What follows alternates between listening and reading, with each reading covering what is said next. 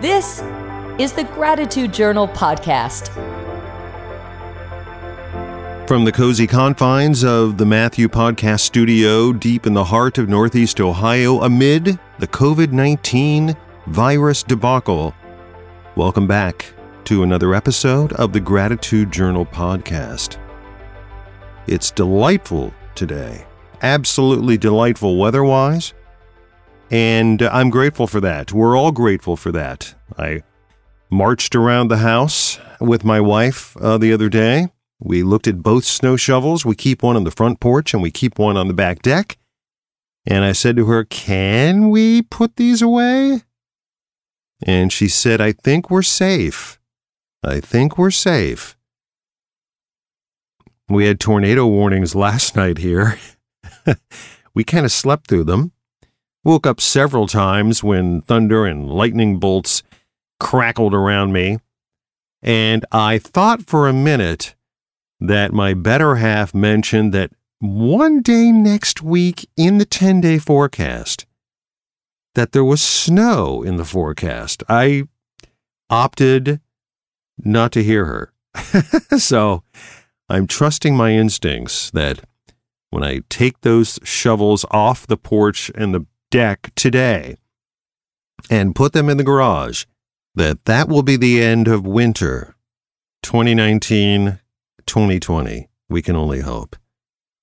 The other thing I hope for is that you're staying safe and you're staying healthy during the coronavirus.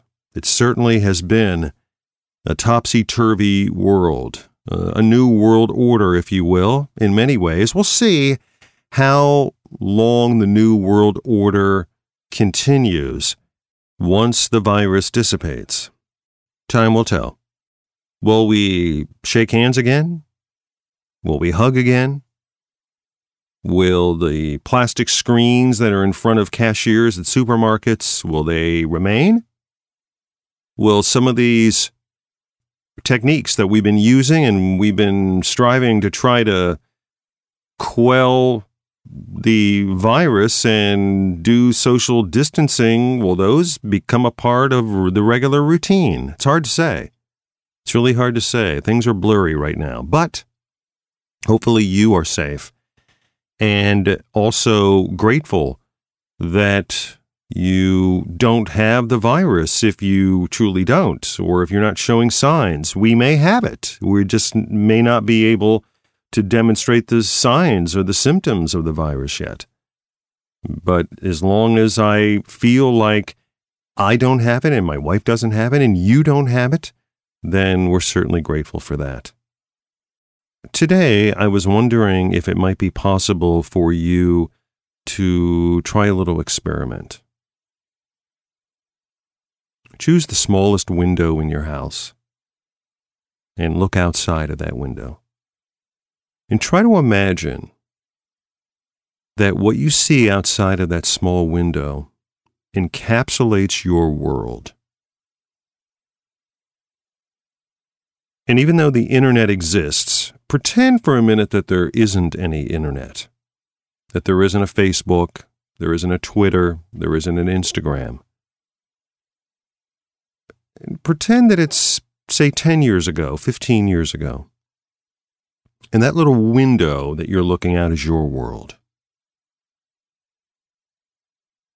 Let's say you're sitting down and you're listening to this, and you feel like taking a walk. Normally, you would simply get out of your chair, and you would put on a jacket if it was cold, or in the event of today being almost 70, maybe no jacket, and you would simply take a walk. You wouldn't think about it. We have counters now that help us count our steps. We assume that we're able to do that.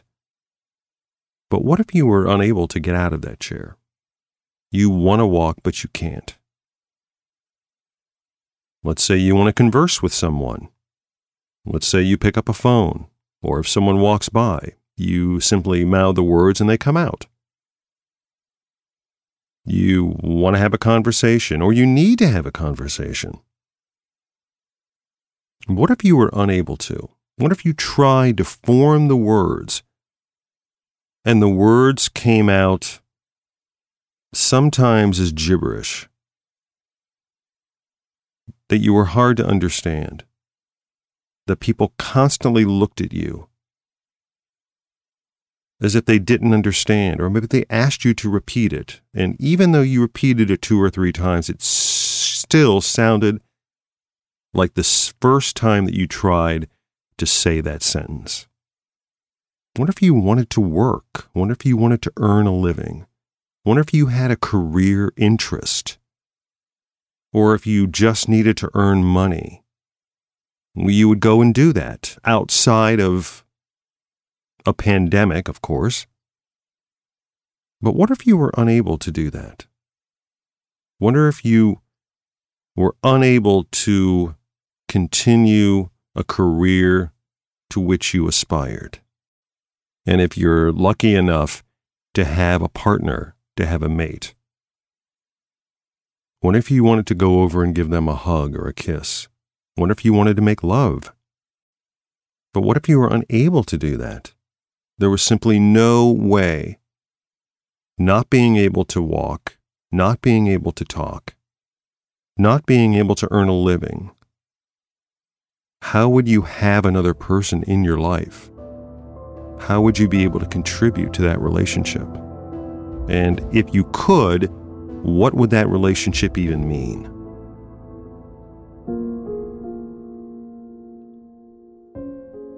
But that's the world of Stanley Sedmak Jr. That's the world of our cousin, Stanley Champ Sedmak of Thomas, West Virginia. I mentioned in the last podcast episode that I wanted to talk a little bit about my cousin Champ. And I wanted to do that now because it was in late March that he passed away, not due to the coronavirus, but due to a number of ongoing medical conditions. And his death, even though expected that it would happen much earlier than what would have normally been expected or anticipated, but still a shock, still shocking. Champ was a year younger than my twin brother and I, which would have made him going on 59 this year. He was the only son of my father's youngest brother, who Stanley Sr. we generally refer to as Spank, or Uncle Spanky. And his wife, Darlene, who we normally refer to as Aunt Skip, also had a daughter. So Champ had a sister named Pam. And Champ grew up like a lot of boys do in the rural parts of West Virginia. They played sports for their small high school. They hunted, fished. My Uncle Spank was a builder and a wood carving artist. But when we would go back to visit every year as children, my Uncle Spank was building houses. He built his own house. He was a construction foreman. And Champ would follow him around just about everywhere he went. And not to bore you with a lot of details, but it was later on, after playing sports in high school, Champ was a huge fan of football. A huge fan of all sports, but football was his sport. In fact, he even played football for a year at Fairmont College, Fairmont State University in West Virginia. And it was while he was employed as a draftsman for Virginia Power that he first began to notice something was wrong with his walking. And it was over 25 years ago. that he was diagnosed with MS. And that disease came on very strongly. And it wasn't too much longer after that diagnosis that he needed the help of a walker. He needed the help of crutches. And later on, he needed to be in a chair full time. And it got to the point where Uncle Spank and Aunt Skip couldn't care for Champ any longer at home. And so he had to be placed into an assisted living facility.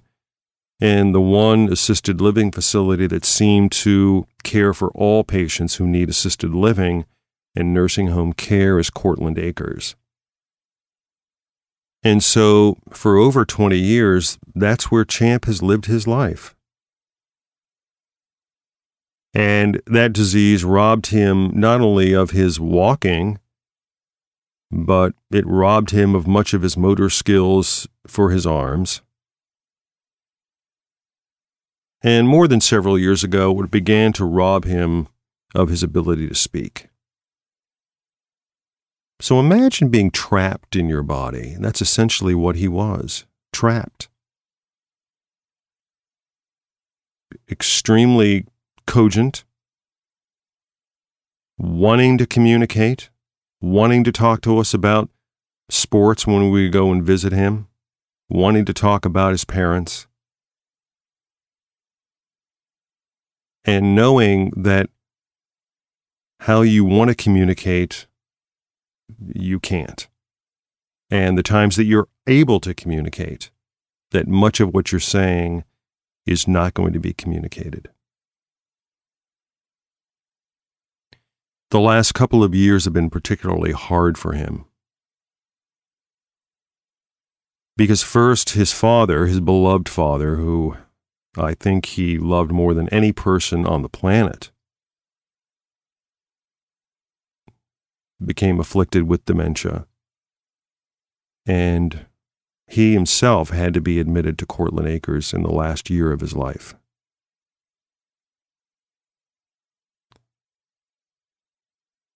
And so Champ had to watch his father die at Cortland Acres. So he was trapped inside his body, watching this beloved figure fall apart and disintegrate before his eyes. And it was around that same time period that his mother was afflicted with colon cancer. So in and out of hospitals in the Washington, D.C. area, where Champ's sister Pam lived with her husband. This was while Uncle Spank could still drive her. And those diagnoses, off and on over the course of several years, becoming worse as the years went on. And again, making a long story short, his mom having to be admitted to Cortland Acres. And then passing away due to the ravages of her body from cancer. And he, trapped inside his body, watching his mother die, not long after his father died. So the grief and the mourning that this man had to go through over the past couple of years would probably have been enough for anyone to consider taking their own life. And I know it went through his mind, even being the devout Catholic that he was. Some of his Facebook posts were cryptic. So I know that the struggles were intense on so many different levels.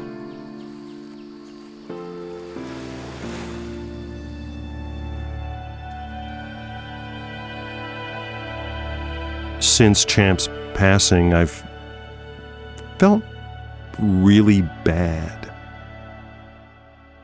Last year, I made a lot of visits to Thomas, West Virginia, and to Cortland Acres to visit Champ, but also to put together a documentary film that featured my uncle, who was a Normandy veteran, who was also a resident of Cortland Acres. And when Uncle Bugs passed away, I said to Champ, I think we need to put together a film about you. And I could tell that he was very excited about that. He wanted to tell his story, or to have me try my best to tell a portion of his story for him. And he gave me a bunch of binders of photos. And it was really only up until the beginning of last month, before this virus hit, that we were set to go back to West Virginia to start the filming of the interview process of the film.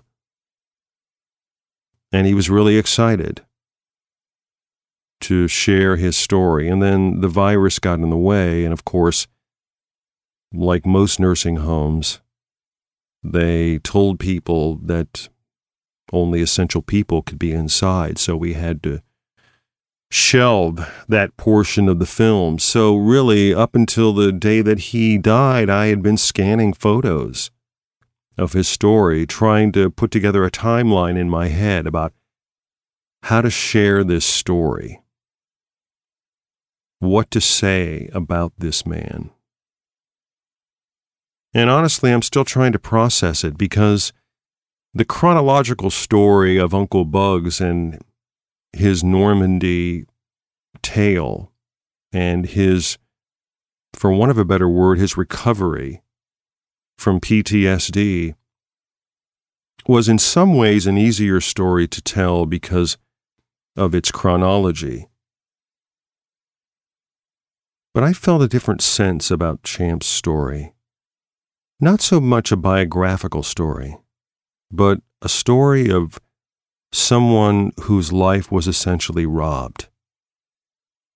And my grief and mourning, I think, comes more from trying to understand the complexities of a life lived and a faith lived, and where that faith comes in. How does it explain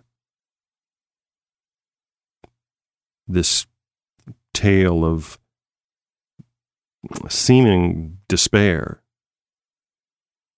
of being trapped in your own body and watching both parents perish in front of you? What is that supposed to mean? What meaning are we supposed to derive from this? Why do we consider ourselves fortunate and he doesn't? Why do we get to walk and to talk and to work and to love? And why didn't he get to do that? And what does this tale have to tell us about the story of a loving God? And if God is truly involved in our lives, why is he involved in my life and seemingly not involved in his? What did he do to deserve that? And what did I do to deserve this? And should I feel guilty? Did I feel gratitude? That I'm not in a wheelchair? Should I feel guilty that I'm able to talk like this, doing a podcast, without any obstacle? In driving away each time from those visits, I felt less of who I was supposed to be. I felt nervous to visit. I didn't know how to react sometimes when I couldn't understand what he had to say, knowing that he was trying really hard to make me understand. And the embarrassment I felt at smiling and nodding my head and knowing that more than half of what he said to me, I had no idea what it was. and to walk out of that room and to wave goodbye, knowing that I was walking out of that room going back to my life, and that was his life. And yes, in later years, Facebook and Twitter and Instagram certainly gave him a way to communicate. But we do these things as a hobby, as a side venture, as a way to pass time. And he used these platforms as a way to live his life. So I would say that my sense of gratitude comes from having known the strength of Stanley Champ Sedmak. And the gratitude comes from, hopefully, being able to take some of this fortitude that he exhibited and the strength and endurance that he had in his life, and to make those qualities more magnified in my own life. And yes, to be grateful for what I have, but more importantly, hopefully having the courage to be like him in the face of despair and in the face of angst and in the face of danger and in the face of faith catastrophes.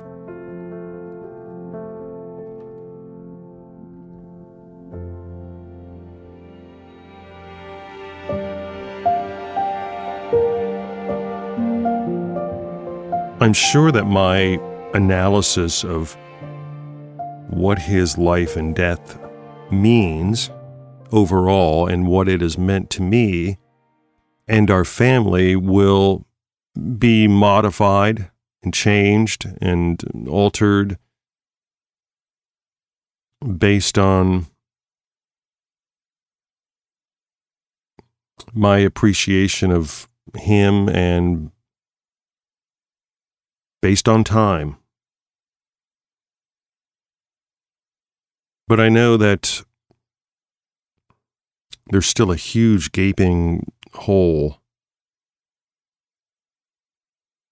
and our visits in the future to go back to visit the hometown of my parents will never be the same. And I'm struggling to make sense of that, at least at this time.